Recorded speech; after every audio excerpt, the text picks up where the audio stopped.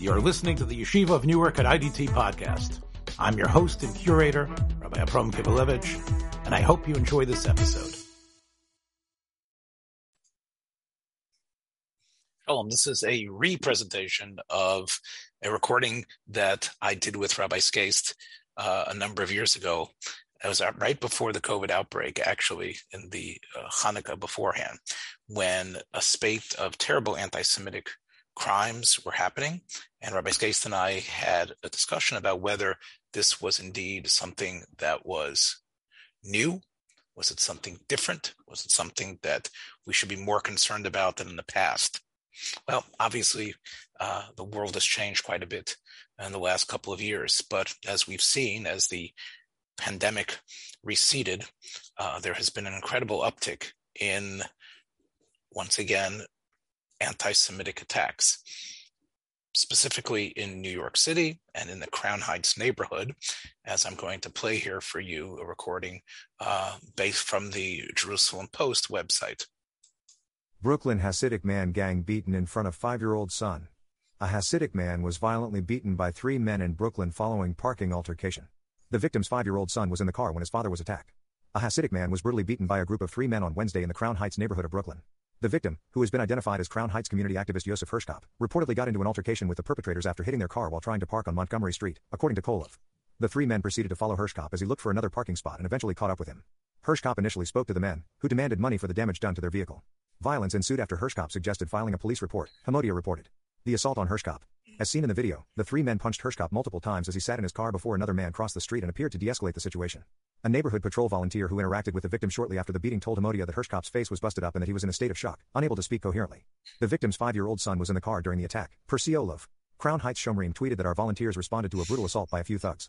Despite a fast response, the victim was in shock and wasn't able to give details. The Shomrim reported that the New York Police Department's NYPD 71st Precinct responded to the scene as well. As of Wednesday evening, the NYPD and Crown Heights Shomrim were searching for the vehicle of the perpetrators, which is described as a silver sedan with a smashed rear left window covered with plastic. Those with information are encouraged to call the Shomrim at 718-774-3333. Hatzalah transported the victim to Maimonides Hospital after the incident. Hershkop was released from hospital Wednesday night and is currently at home, Yaakov Behrman, a public relations official for Chabad Lubavitch headquarters, told the Jerusalem Post. A history of violence.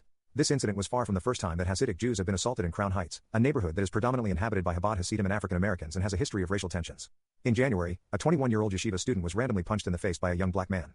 A similar incident occurred in May, when another perpetrator physically assaulted a rabbi and said, "The Nazis should have killed you Jews." Anti-Semitic hate crimes in the U.S. have nearly tripled since 2015, with much of the hostility directed towards Jews being posted on the internet. Nevertheless, violent crimes continue to be a serious issue. You can see this is definitely something that is not going away. And I thought that the examination that Rabbi Skaist and I had would be germane to this area.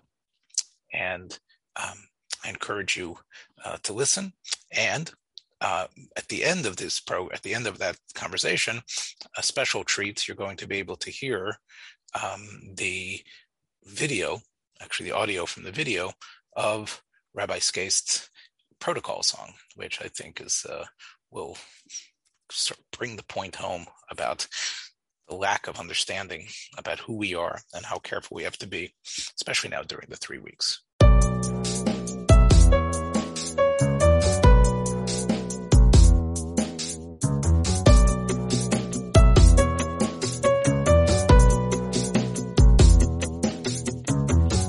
From the Yeshiva of Newark at IDT, this is Partzufim, exploring the faces of halachic Judaism.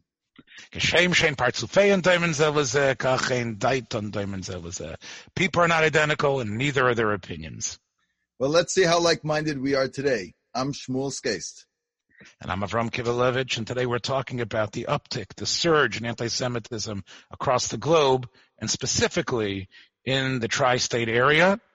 And part of the reason I want to talk to you tonight, Rav Shmuel, is about something that occurred, I believe, less than a mile from your house, the attack on the 7th night of Hanukkah at the Kosovo Rebbe's Beis Medrash, Rabbi Rothenberg's Beis Medrash, where a man wielding a machete entered the house, slashed a number of people, some of them to the point where they're talking about the person never recovering.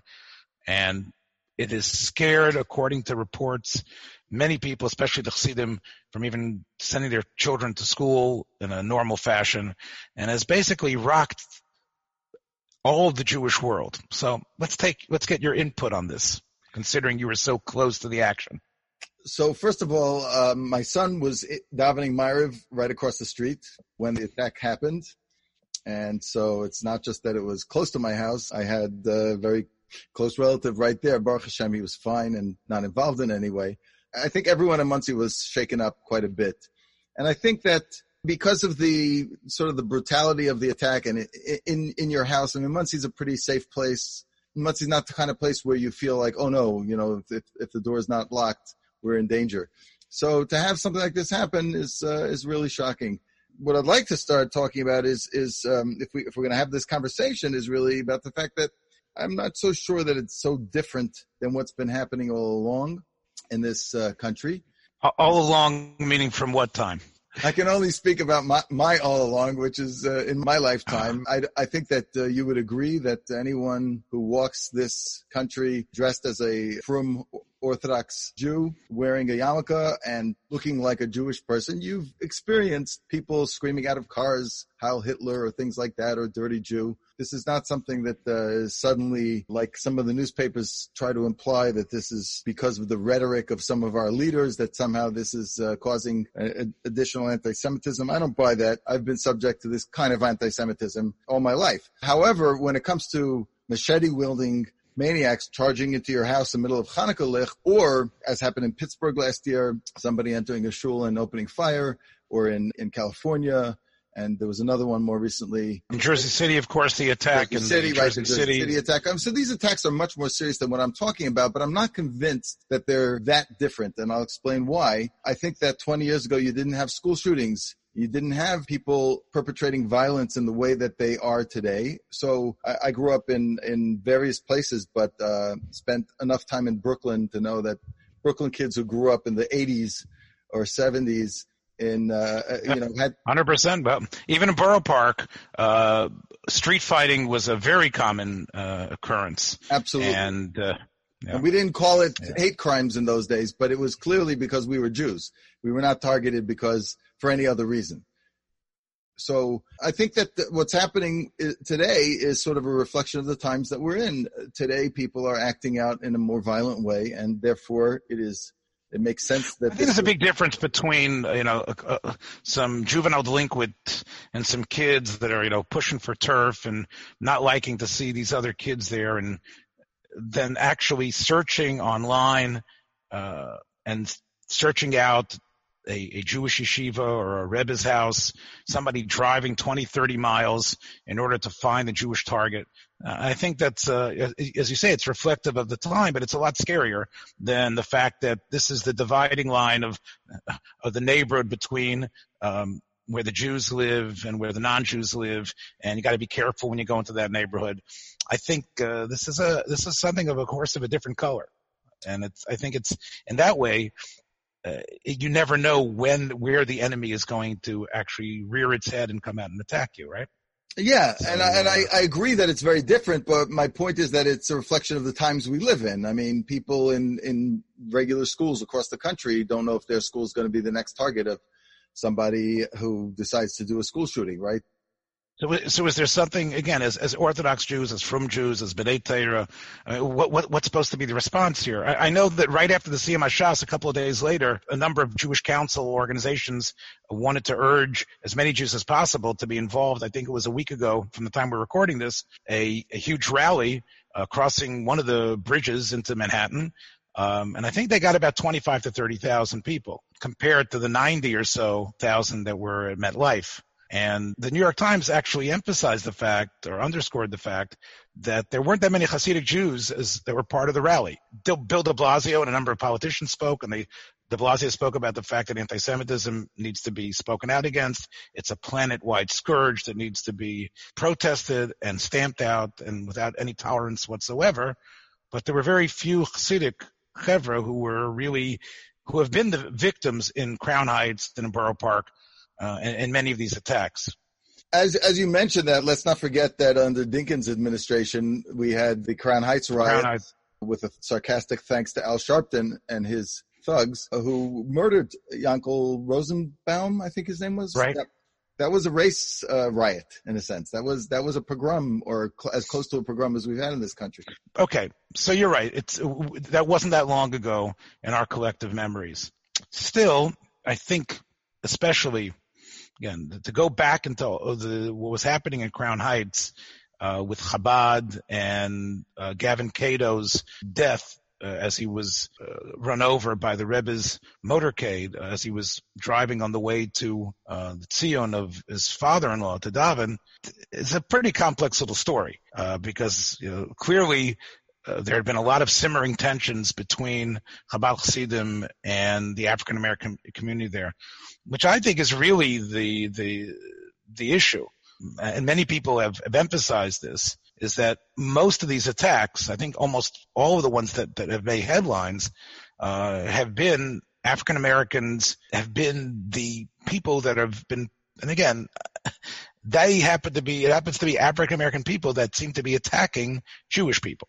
And this, I think, is a very scary thing to contemplate, which I think it might be a little bit different than what you were talking about in terms of, kids from a different neighborhood. There seems to be some boiling animosity in at least in some part of the African American community leveled towards the Hasidic Jewish community. Is that true? I think that's true. I think I think you could change that statement and substitute, instead of saying African American community, you could say in the African American leadership.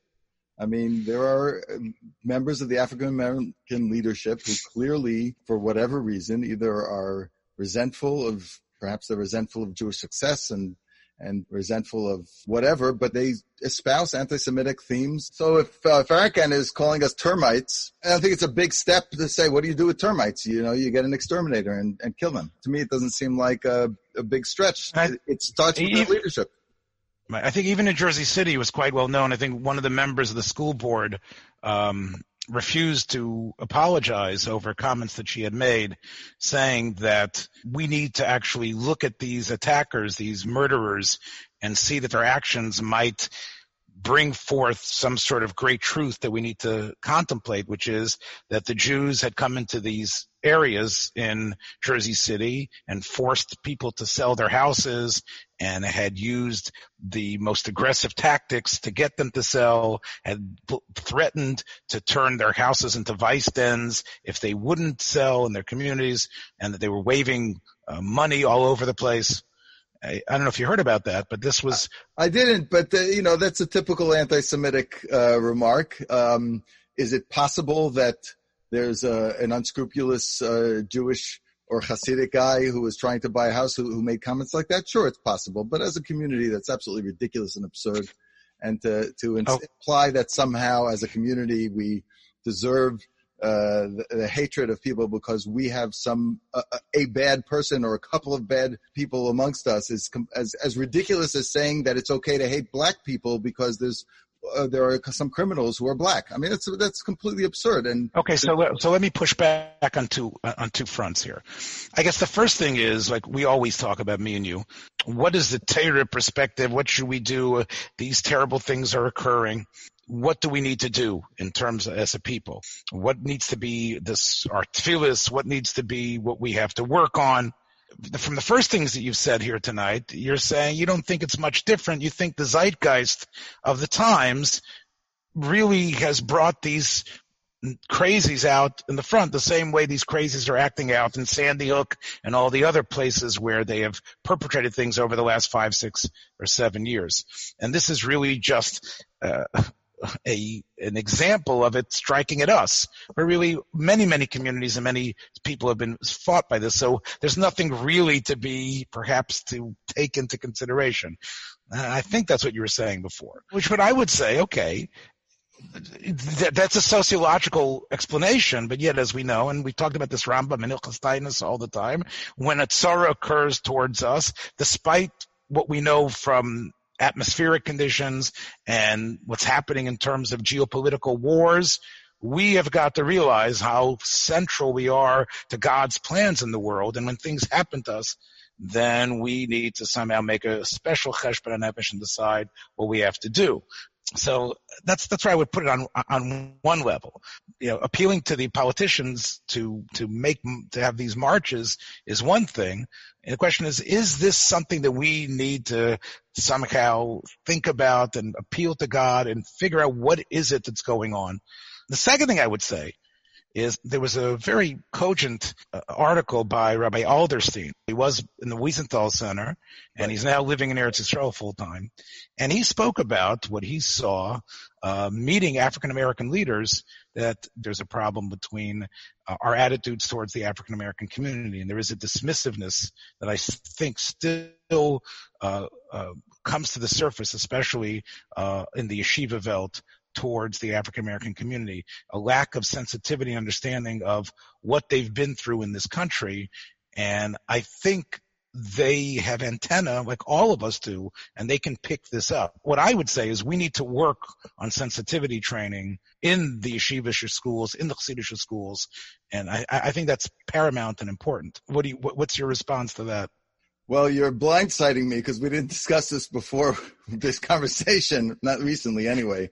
But I think you know me well enough to know my position on this. I think it's horrific the way African Americans are spoken about by many Hasidim and many in the yeshivish community as well. Right. I think the fact that it's ever tolerated by any Rabbanim and any Rabbeim is horrible, inexcusable, and has to stop immediately. So I agree with that 100%. I don't think that it excuses attacks, and I don't think that it excuses right. But if we have to, if we have to make a cheshbon, if we have to make a cheshbon on nefesh, that's one place, and it's constantly mind-boggling to me how we can be raising kids, teaching them about all the persecution that we've gone through in the last 3,000 years, and yet at the same time they seem to be completely callous to the experience of African Americans in this country. I agree with you 150%. There's not even a slight. At the same time, now to go to your first point though, in terms of the cheshbon and nefesh,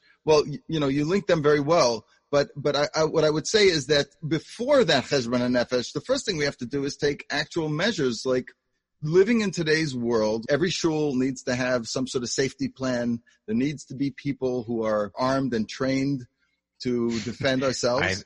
Okay, I think that has to be a topic for another partzufim about. Okay, but arming everyone.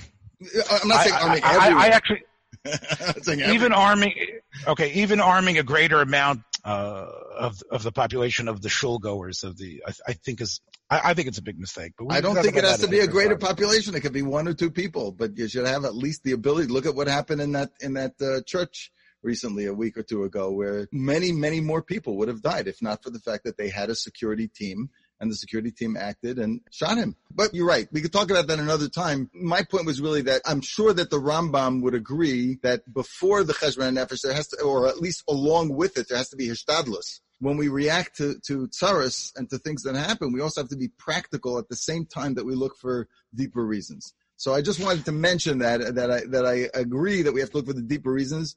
I do agree that the African American community probably picks up on the fact that many in our community look down at them. I have to say that I was horrified when my daughter, this is already almost 13 years ago, but when she came home from school with some sort of a medrash that she learned about black people, and that therefore it's terrible that we have Barack Obama as our president or something like that she learned in the Beis Yaakov.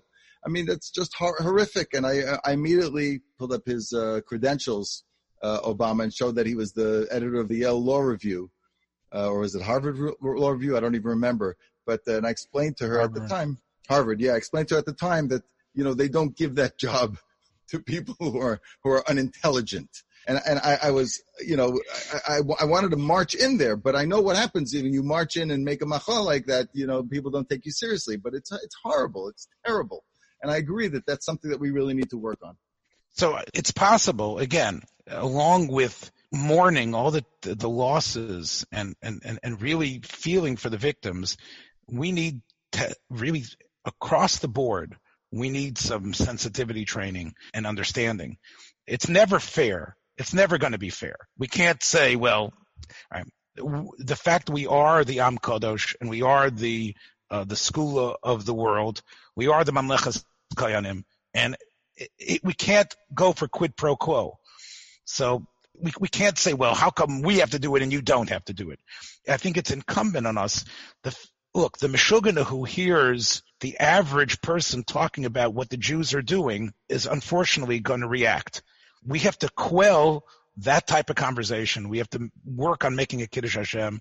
Let's end here with one story. In the Yeshiva of IDT, as you know, we have our building, which is right in the middle of a city that is experiencing, I think, a pretty strong renaissance in terms of growth and building.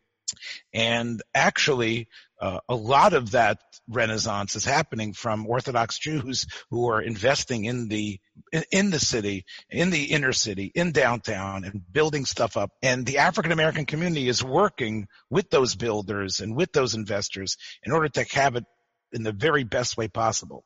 So one of the Hasidic fellows who works in Newark comes to our yeshiva to daven and is part of one of our minyanim. And he came to me in order to get a card to be able to go in and out of the building without having to stop at the desk of the African American Muslim woman who lets everybody in. He just didn't want to have to deal with that. He wanted to be able to just get the card. And of course, I said, you're not really a member of the yeshiva. I don't think I have the right to just give you a card for that. But I said to him, it's true, it might take a minute or two, but why don't you look at this as an opportunity? Here you are, dressed like a Hasidic man with the beard and long payas. You have a chance to go to this woman every day and say, hello, how are you? Thank you. And you have a chance to make a Kiddush Hashem every single time you do that. And even though you might get out of the parking lot a couple of minutes later, you have all that Kiddush Hashem every single time that happens. And I think that if we take that type of attitude, then I think there's going to be less of the masses speaking about how the Jews are just after our houses and they just want to take over. And I think we'll be able to not only make a Kiddush Hashem, but also hopefully we can save some lives as well. Yeah, I think that's a great point. It's a great story, and I think that's a great message, and one that all of us probably could practice more. Right? We can always grow in this area. I do want to mention two things as we close. One is I think that there's a problem in the rest of the Jewish community, meaning Jews who are not Hasidic or yeshivish. I've been involved in many different areas of Jewish life. And there are a lot of biases against Hasidic Jews. There's a lot of resentment about them. And a lot of the negative talk about Hasidic Jews is not only done by non-Jews. So one of the things that I don't know exactly how to approach it, but it'd be something to think about is, we don't have to accept and embrace what Reform and conservative Jews think about traditional Torah Judaism. But it really is a problem when there's such a divide, when they feel so rejected by us that their defense mechanism causes them to put us down and to be demeaning about us, because that adds to the secular conversation. They're much more part of the secular world. So I think that's an interesting aside, and maybe also deserves some more thought in a different conversation. And the second thing that I wanted to say is that we started talking about my opinion that this is sort of just a progression of what's been going on for a long time. I just wanted to mention that I put out a music video called Protocols about the Protocols of the Elders of Zion about 13 years ago. And we're going to put a link in the description of this podcast. But one of the most fascinating... Yes, go ahead. And I want to give it 2 thumbs up as well. I just reacquainted myself with it, and it has held the test of time very well. It has aged very, very well. Well, the video quality hasn't, but the message has, I believe. And also, one of the most fascinating things about it is if you scroll down and read the comments. I tried as much as possible not to allow the comments that use profanity, although in some cases I was unable to, and the comments were just too precious to not okay, because there are tons of anti-Semitic comments to this song that is clearly tongue-in-cheek and expressing how ridiculous anti-Semitism is, and people can't stop themselves. It's fascinating to see that. So the song is I think it's a good song, and if you want to listen to it, you can. But I urge you also to read the comments afterwards, because I think that they are really telling about what anti-Semitism really is and how it is not something that's logical. It's something that really goes way beyond. Well, again, this is what Chazal tell us, that, this is, what is it? What is the Lashon that, halacha misur b'yadeinu she'esav son Yaakov? Yes. That it's something which it defies logic, and it's something that's always going to be with us. And as the Netziv and others said, as people tried to deal with the terrible anti-Semitism of the end of the 19th century, the pogroms and all that, this is not something which we can just fight on a sociological and a political level. It's something that I think is really connected to the essence of who we are. And many times I think it's a barometer about where we have to be better. And when the anti-Semitism occurs, that should be a wake-up call that we have to look inward towards ourselves. All right, so that's about it for this session. And as most people say when they end podcasts, like us on iTunes or whatever platform you're hearing us on. Leave us a review and let other people know about it. This has been Partsufim. I'm Avram Kivelevich. I'm Shmuel Skase. Please join us in the future for more episodes.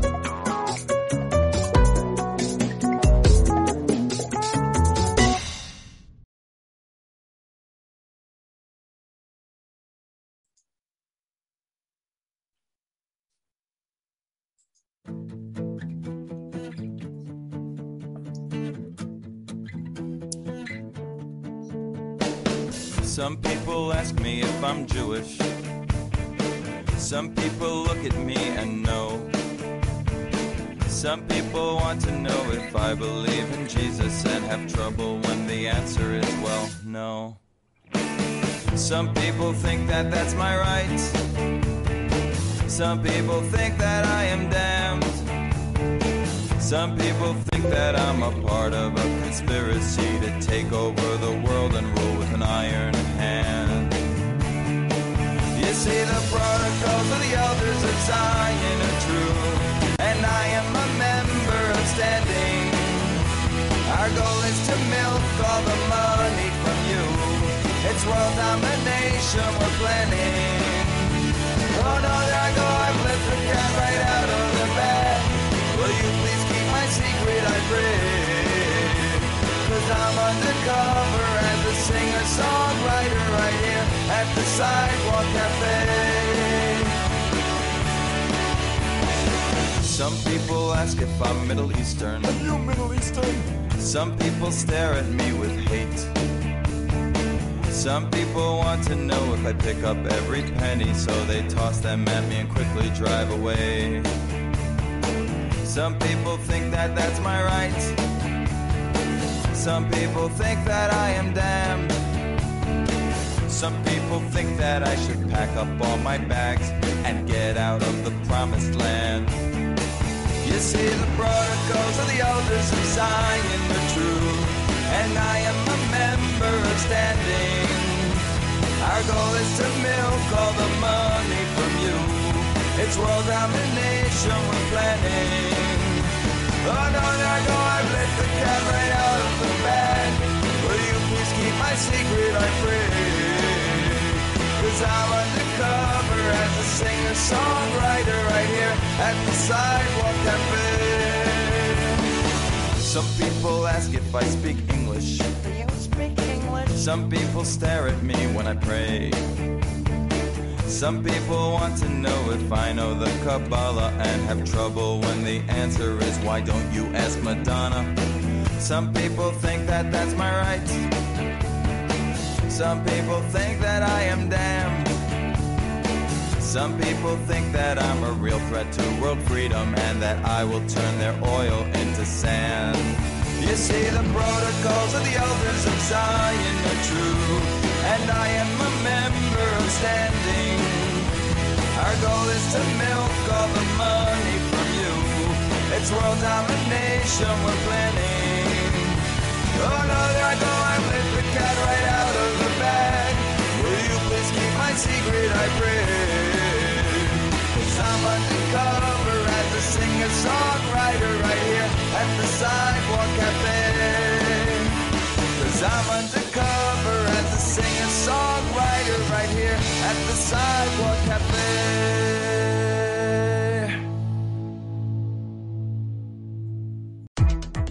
Thanks for joining us for another episode from the Yeshiva of Newark at IDT Podcast. Be sure to subscribe on your favorite podcast app so you don't miss a single episode.